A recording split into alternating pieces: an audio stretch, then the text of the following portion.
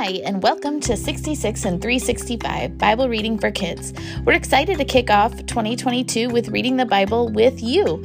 Our goal is to help our kids be engaged with the Bible every day this year, and we hope that you'll join us. I'm Alana. And I'm Luke. And sometimes our editors will be joining us. Parker is 7 and Carson is 5 years old. We want to be a podcast that helps adults and kids be in Scripture every single day. And we can't wait to get started.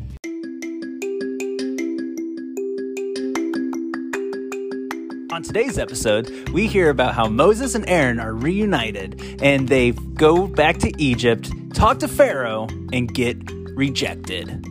All that and more today on 66 and 365.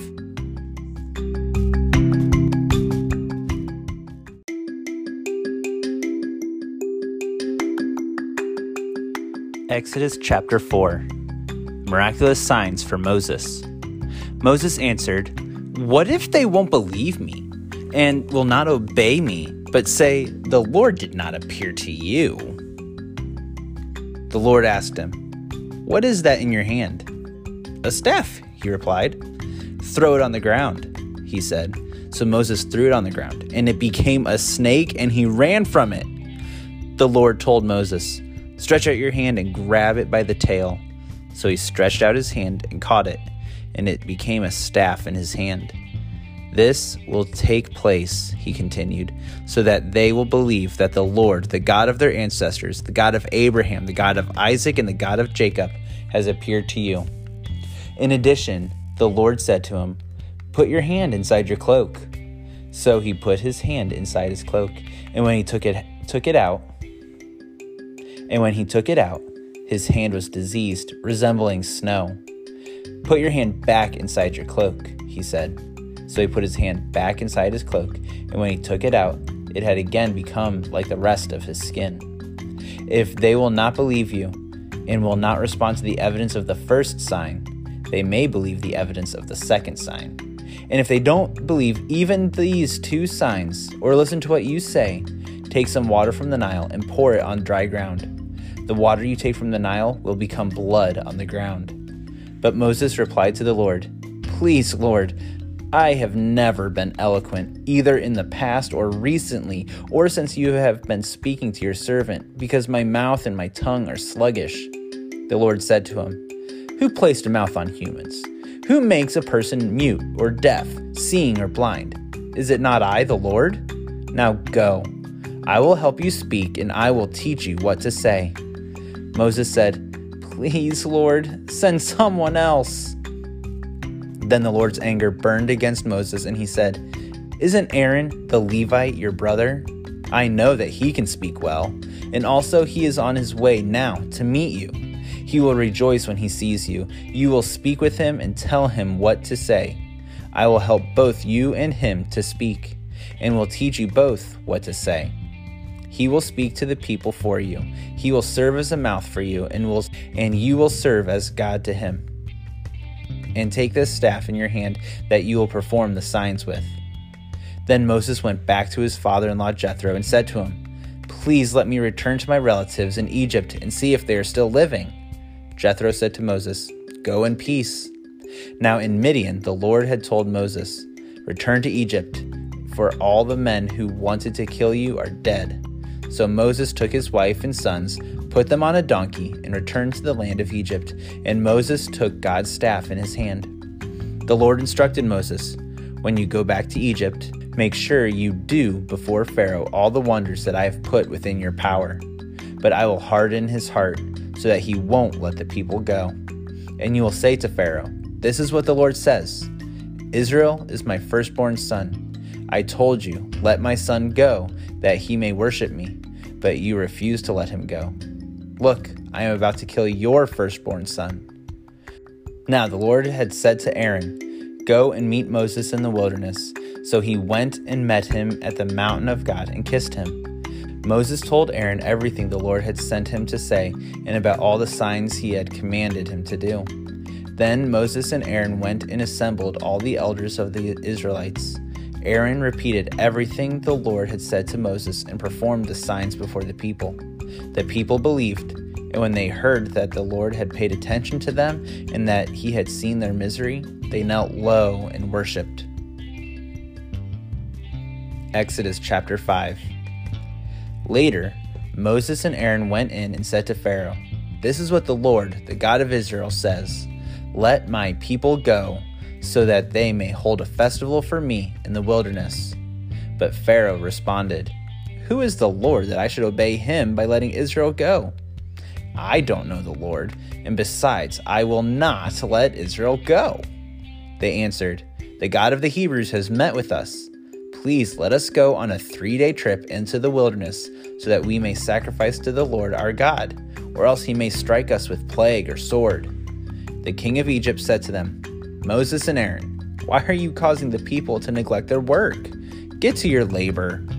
Pharaoh also said, "Look, the people of the land are so numerous, and you would stop them from their labor."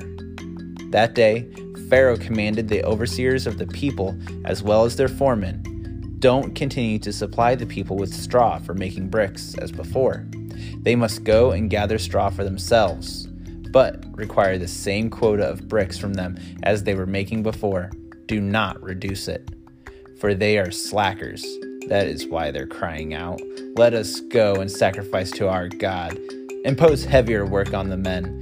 Then they will be occupied with it and not pay attention to deceptive words." So the overseers and foremen of the people went out and said to them, "This is what Pharaoh says. I am not giving you straw. Go get straw yourselves, wherever you can find it, but there will be no reduction at all in your workload."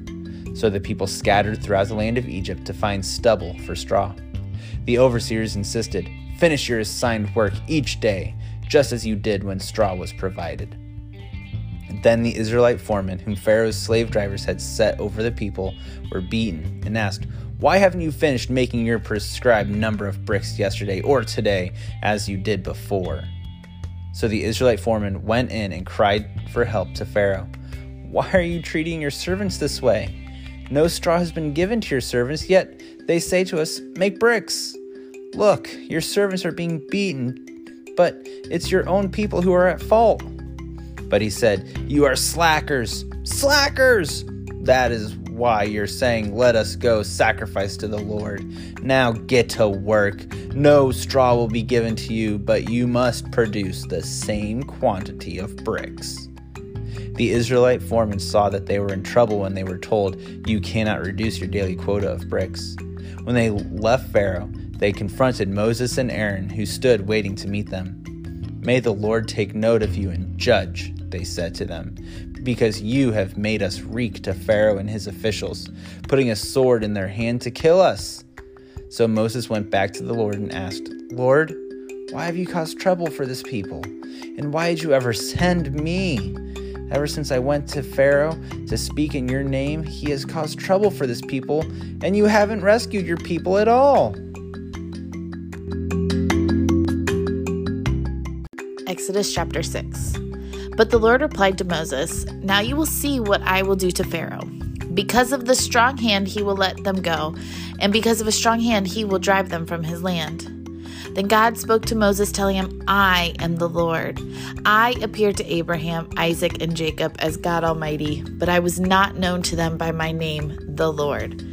I also established my covenant with them to give them the land of Canaan, the land they lived in as aliens. Furthermore, I have heard the groaning of the Israelites, whom the Egyptians are forcing to work as slaves, and I have remembered my covenant. Therefore, tell the Israelites, I am the Lord, and I will bring you out from the forced labor of the Egyptians and rescue you from slavery to them. I will redeem you with outstretched arm and great acts of judgment. I will take you as my people, and I will be your God. You will know that I am the Lord your God, who brought you out of the forced labor of the Egyptians. I will bring you to the land that I swore to give to Abraham, Isaac, and Jacob, and I will give it to you as a possession. I am the Lord." Moses told this to the Israelites, but they didn't listen to him because of their broken spirit and hard labor. Then the Lord spoke to Moses, "Go and tell Pharaoh, king of Egypt, to let the Israelites go from his land." Moses said in the Lord's presence, "If the Israelites will not listen to me, then how will Pharaoh listen to me, since I am such a poor speaker?" Then the Lord spoke to Moses and Aaron and gave them commands concerning both the Israelites and Pharaoh, king of Egypt, to bring the Israelites out of the land of Egypt. Then chapter 6 goes on to list all of Moses and Aaron's family, starting with Reuben, which we talked about in Genesis. We pick up in verse 26, where it says, "It was this Aaron and Moses whom the Lord told, 'Bring the Israelites out of the land of Egypt according to their military divisions.' Moses and Aaron were the ones who spoke to Pharaoh, king of Egypt, in order to bring the Israelites out of Egypt. On the day the Lord spoke to Moses in the land of Egypt, he said to him, 'I am the Lord. Tell Pharaoh, king of Egypt, everything I'm telling you.' But Moses replied in the Lord's presence, 'Since I am such a poor speaker, how will Pharaoh listen to me?'"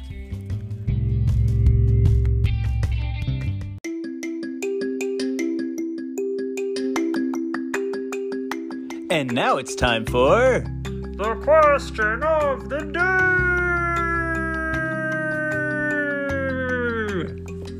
The question for you and your family to discuss today is, why do you think Pharaoh wouldn't let the Israelites go and worship God?